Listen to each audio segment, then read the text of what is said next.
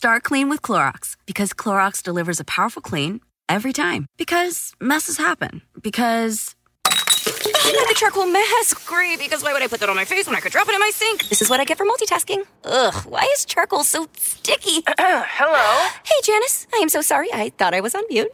No, we don't need to reschedule. I'll just stay off camera. Ooh, yeah, that happens. So start clean with Clorox. Use Clorox products as directed. Walmart Plus members save on meeting up with friends. Save on having them over for dinner with free delivery with no hidden fees or markups. That's groceries, plus napkins, plus that vegetable chopper to make things a bit easier. Plus, members save on gas to go meet them in their neck of the woods. Plus, when you're ready for the ultimate sign of friendship, start a show together with your included Paramount Plus subscription. Walmart Plus members save on this plus so much more. Start a 30-day free trial at walmartplus.com. Paramount Plus Essential Plan only. Separate registration required. See Walmart Plus terms and conditions. Hey there, it's me, Bapu. Today on the show, we have a special guest for you. What do you prefer to be called? Do you go by your first name? What do you prefer? Go by first name, please. That's Dr. Francis Collins. For just a few more days, he's the director of the National Institutes of Health. The NIH is the main federal agency funding health-related research in the United States. Each year, the NIH spends about $42 billion in funding for medical research at its own labs and through grants to outside scientists. So, pretty important always, but especially now. Research funded by the NIH has paved the way for treatments in cancer, heart disease, mental health, HIV, rare diseases. The list is practically endless. And of course, the NIH has played a huge role in the fight against COVID-19. By the way, full disclosure, I have received some NIH awards and grants for my research, and I wouldn't say no to more. Anyway, Dr. Collins has been NIH director for 12 years. He served under Presidents Obama, Trump, and Biden. That's pretty rare for a political appointee. In fact, Collins is the longest-serving presidentially appointed director of the National Institutes of Health. But, as I mentioned, he's only got a few days left in the job before he steps down on December 19th. So, it seemed like the perfect time to reflect on his career at the NIH and what comes next. From the Freakonomics Radio Network, this is Freakonomics MD. I'm Bapu Jena. I'm a medical doctor and an economist. And this is a show where I dissect fascinating questions at the sweet spot between health and economics. Usually, I talk to you all about a study or a few studies that answer a question that I want to know the answer to. But sometimes I have the opportunity to talk one-on-one with someone special. Today on the show, a conversation with Dr. Francis Collins. We'll cover everything from what the NIH could copy from the Defense Department to how we went from waiting 5 days for a COVID test result to just 15 minutes. We set up a Shark Tank and essentially invited anybody who had a great idea about a way to detect SARS-CoV-2.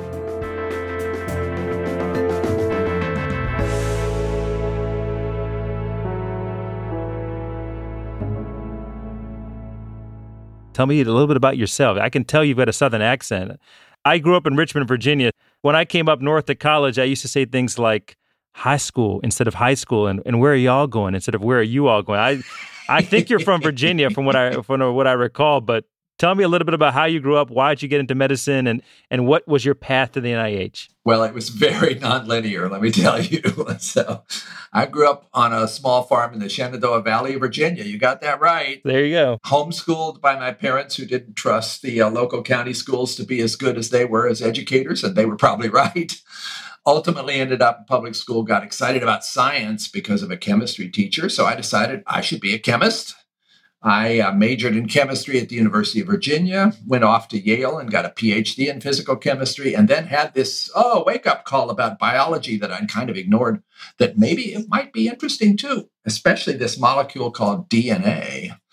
Off I went to medical school, University of North Carolina, and really fell in love with the idea of medicine combined with genetics. And that's kind of what then led me ultimately to the University of Michigan, where as a faculty member, teaching medical students, taking care of patients, and mostly doing research, had the experience of a lot of really interesting and challenging projects, including finding the gene for cystic fibrosis back in 1989, a long time ago.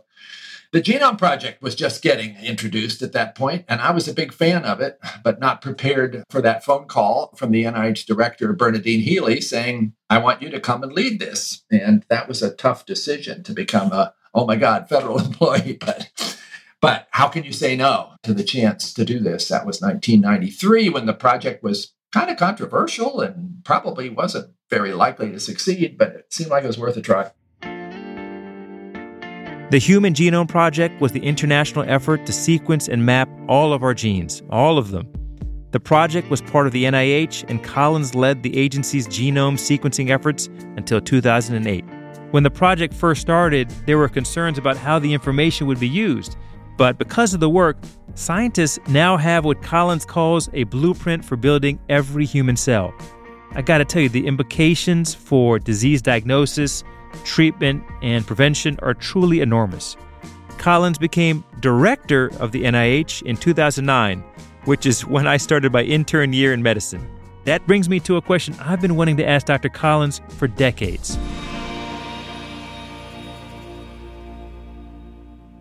So when I was a grad student at the University of Chicago, this is probably in like the mid-2000s, I remember going to the airport one day.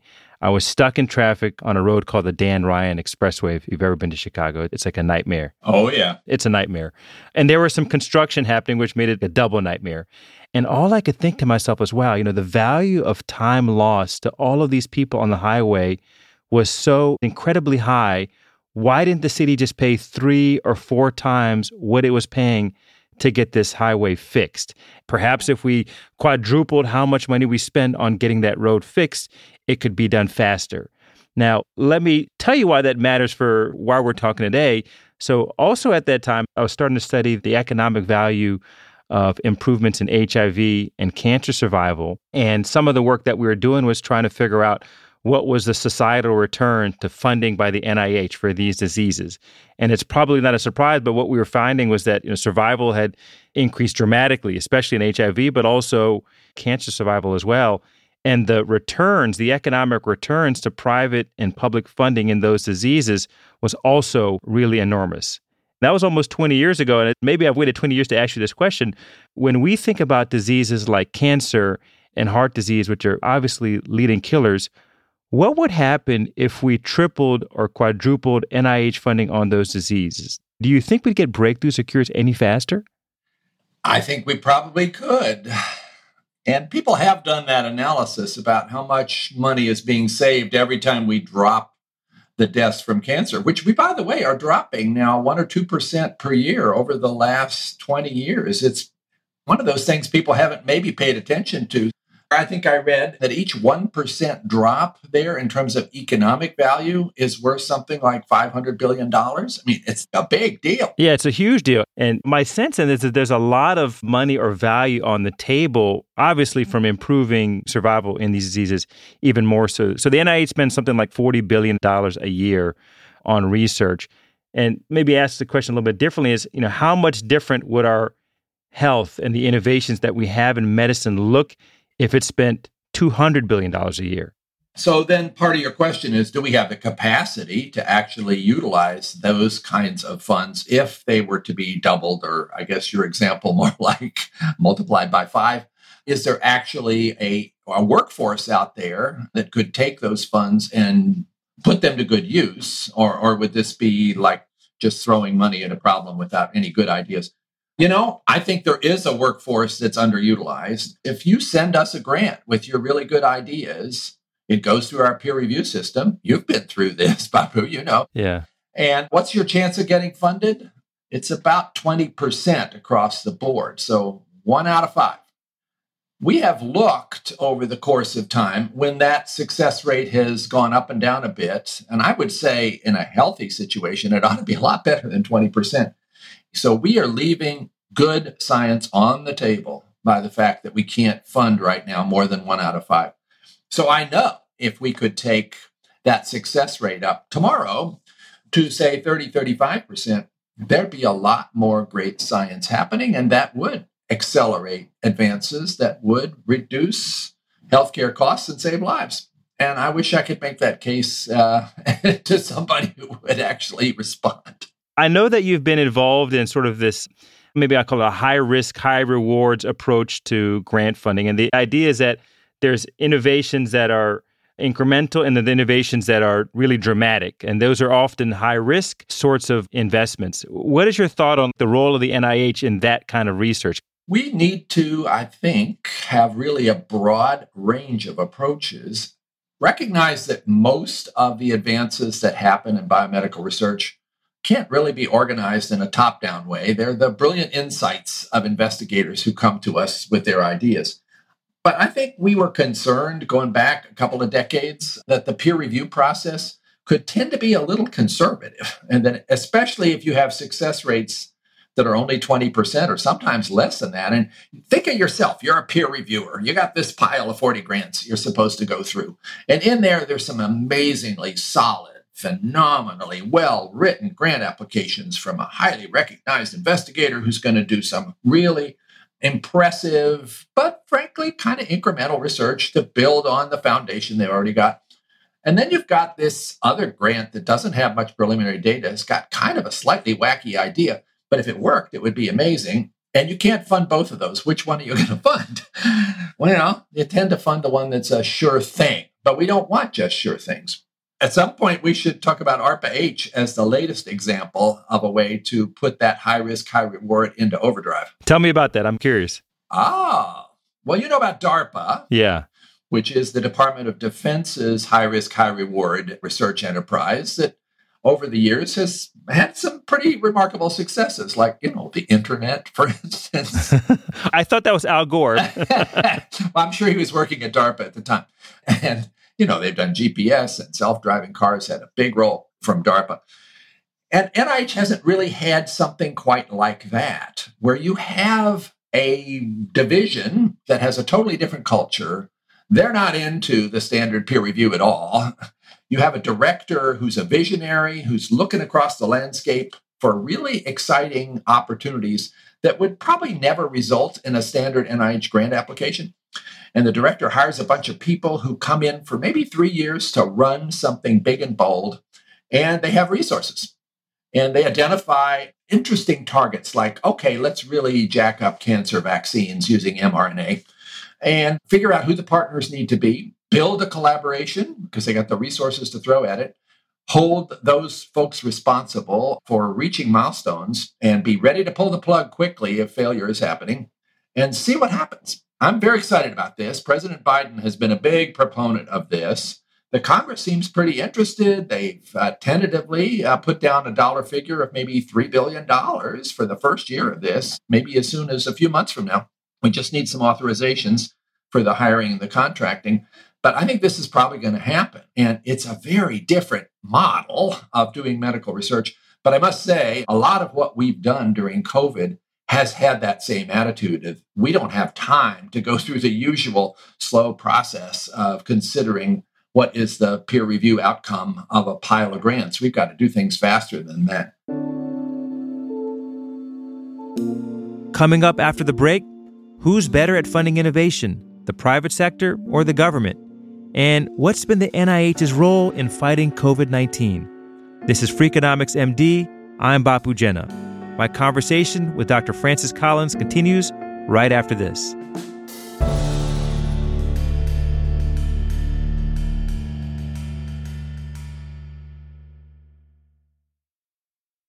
Walmart Plus members save on meeting up with friends.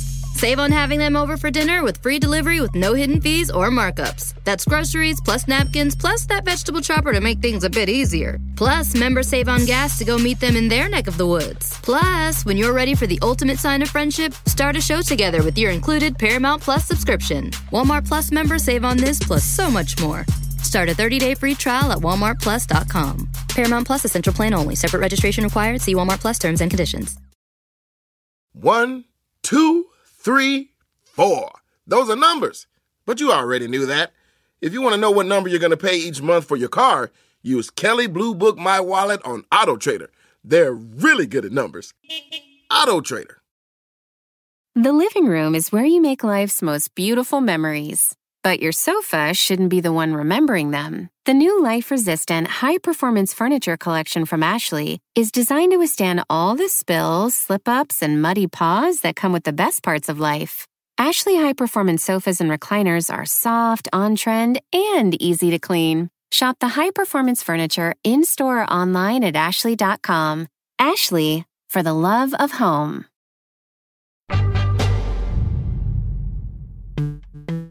My wife is trying to get ready to drive to Michigan. Is it interfering? Oh my gosh. Well, let me close the door. Hang on. That again is our guest today, Dr. Francis Collins of the National Institutes of Health, dealing with all the fun work from home challenges all of us are facing. Okay, I'm back, hopefully more quiet. Before the break, Dr. Collins told us about the NIH's new ARPA-H program. That's short for Advanced Research Projects Agency for Health, and it's meant to tackle the most pressing medical problems. It hasn't been officially put into place yet, but as Dr. Collins said, it's something President Biden wants to do. But I wondered, if this program were in place, how might that have changed our approach to COVID-19 research?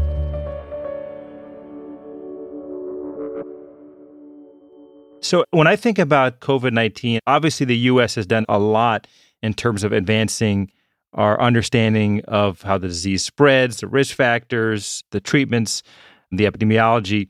But, places like Israel and the UK have, I think, had maybe an outsized role compared to what you might have expected. And part of the challenge, I feel like, has been that the way that we conceive of and fund research in this country is a little bit different than we might expect in a situation like this, which is, you almost want like an NIH SWAT team to come in and say, all right, we need to figure out whether or not opening schools is unsafe for communities. We need to figure out in a randomized trial or multiple large randomized trials whether or not masks work. You've got researchers out there doing studies, funding work on their own or from small grants, but the sort of societal implications of the answers to those questions is so enormous. I don't know why there wasn't a centralized effort to say we want 4 or 5 teams focused on the sole question of whether or not opening schools is safe. 4 or 5 teams focused on what are the clinical, the epidemiologic, and economic impact of shutdowns. And all these 5 groups would be funded simultaneously, and then we look at the results. I'm curious to get your overall thoughts on that. Well, those would be really important experiments to do. I think they would have been challenging in the United States when you have local leaders and governors who have their own ideas about what they're going to allow to have happen. So you have to sort of figure out how to negotiate that.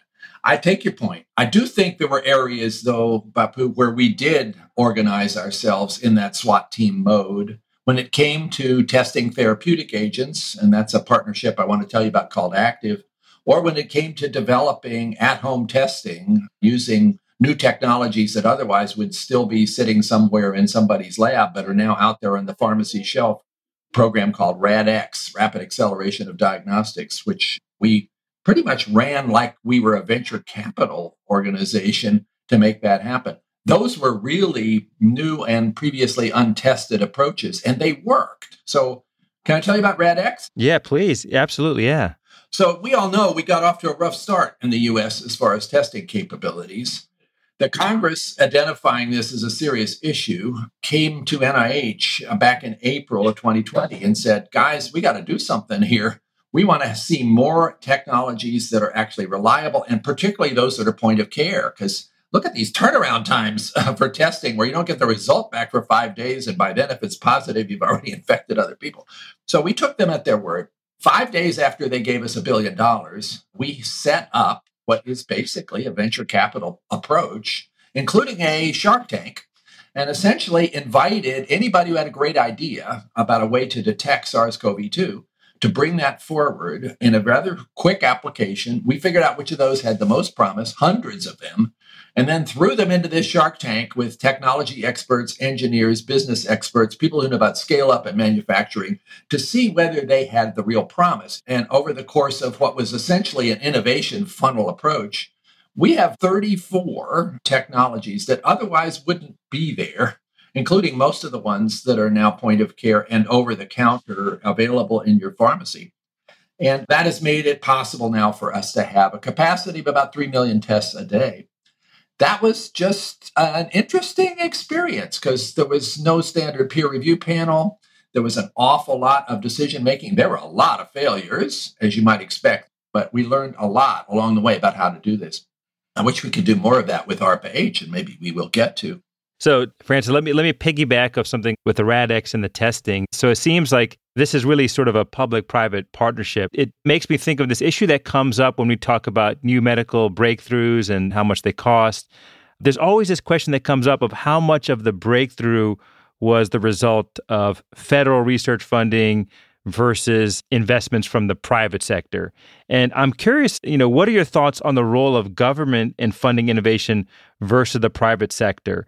From an economics perspective, I think of the role of government as getting involved in funding in things that have really large spillover effects to society that broaden the base of knowledge, things that any individual private innovator really might not be incentivized to see through. And I think that's often the rationale for the focus on basic science versus basic science discoveries that are so far from the patient that companies wouldn't kind of do as much of that. I'm really glad to talk about this because this is a bit of a personal passion. First of all, the government contribution for medicine, if you look closely, is incredibly important to what happens. Fred Ledley has done this repeated analysis of what exactly has been the government contribution when you see a new medication that is approved by the FDA and that is in a place where we haven't had a medicine like that before. And over the course of many years looking at this, what is the proportion that have NIH fundamental research undergirding it? It's 100%. So virtually all drugs that get developed are based upon the basic foundation that then builds into this remarkable ecosystem where drug companies pick it up and carry it forward to a product. That has always seemed to me over my 12 years as NIH director as something that we ought to tap into even more effectively, that we ought to be able to find ways in which in a pre-competitive place, we could work more closely with industry to work on problems together. Out of that came the Accelerating Medicines Partnership, AMP, which I co-founded with Michael Dolston, who's the chief scientist of Pfizer, about 8 years ago, and which has now grown to a total of 7 projects: diabetes, Alzheimer's, rheumatoid arthritis, Parkinson's, schizophrenia.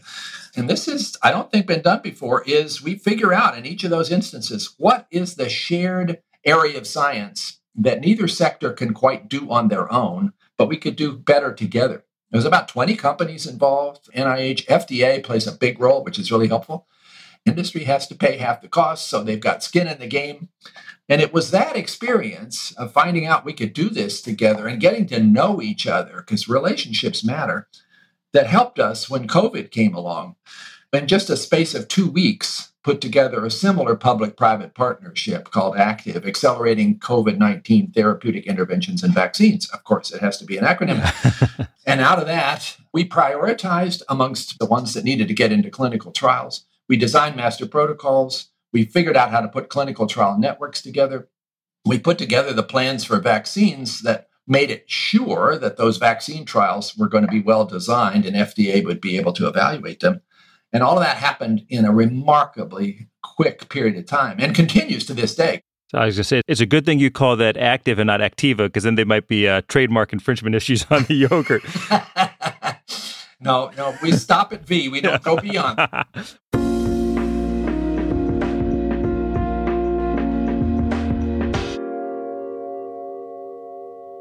You're retiring soon, is that right?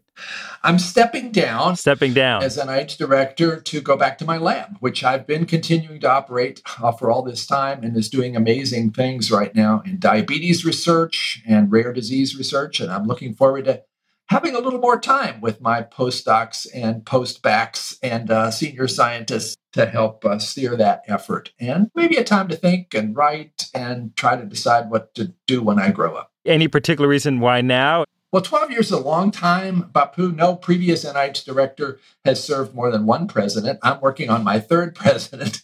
And I think organizations like NIH need new visionary leadership to sort of reboot.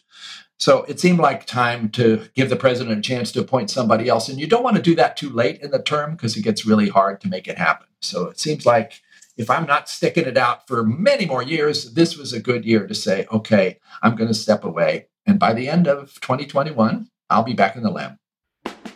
All right. So I have one last question. First of all, thank you for sharing this arc of your life. It actually shares a lot of similarity with my own father. He grew up in a very small town in India. But his parents couldn't really read or write, so they couldn't educate him. But he had a chemistry teacher who thought he could do something. And he came to this country years later and became a professor of physics and still going hard.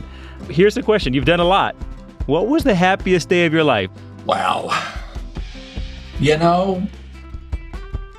There's been a lot of them in terms of the science part, but we haven't talked about the personal part.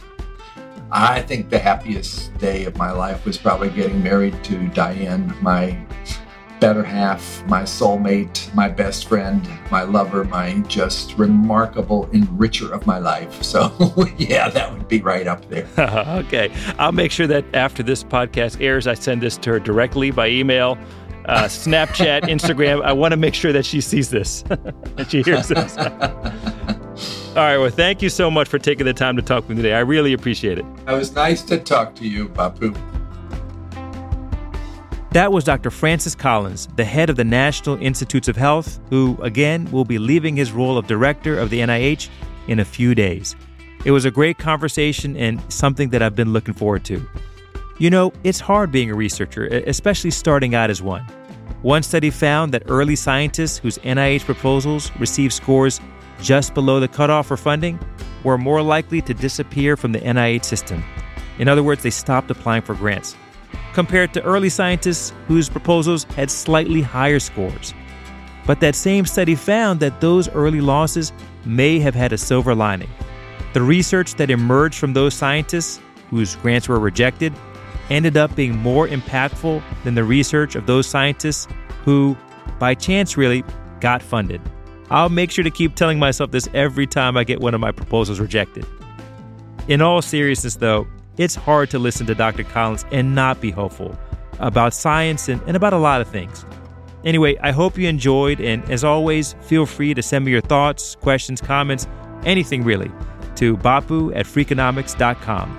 That's BAPU@freakonomics.com. And if you can, leave a review for Freakonomics MD wherever you get your podcasts. It really helps us out. Thanks for listening. Freakonomics MD is part of the Freakonomics Radio Network, which also includes Freakonomics Radio, No Stupid Questions, and People I Mostly Admire. This show is produced by Stitcher and Renbud Radio. You can find us on Twitter and Instagram at Dr. Bapu Pod. Original music composed by Luis Guerra. This episode was produced by Mary DeDuke and mixed by Eleanor Osborne. The supervising producer was Tracy Samuelson. Our staff also includes Allison Preglow, Greg Rippin, Emma Terrell, Jasmine Klinger, Lyric Bowditch, Jacob Clementi, and Stephen Dubner. If you like this show or any other show in the Freakonomics Radio Network, please recommend it to your family and friends. That's the best way to support the podcasts you love. As always, thanks for listening.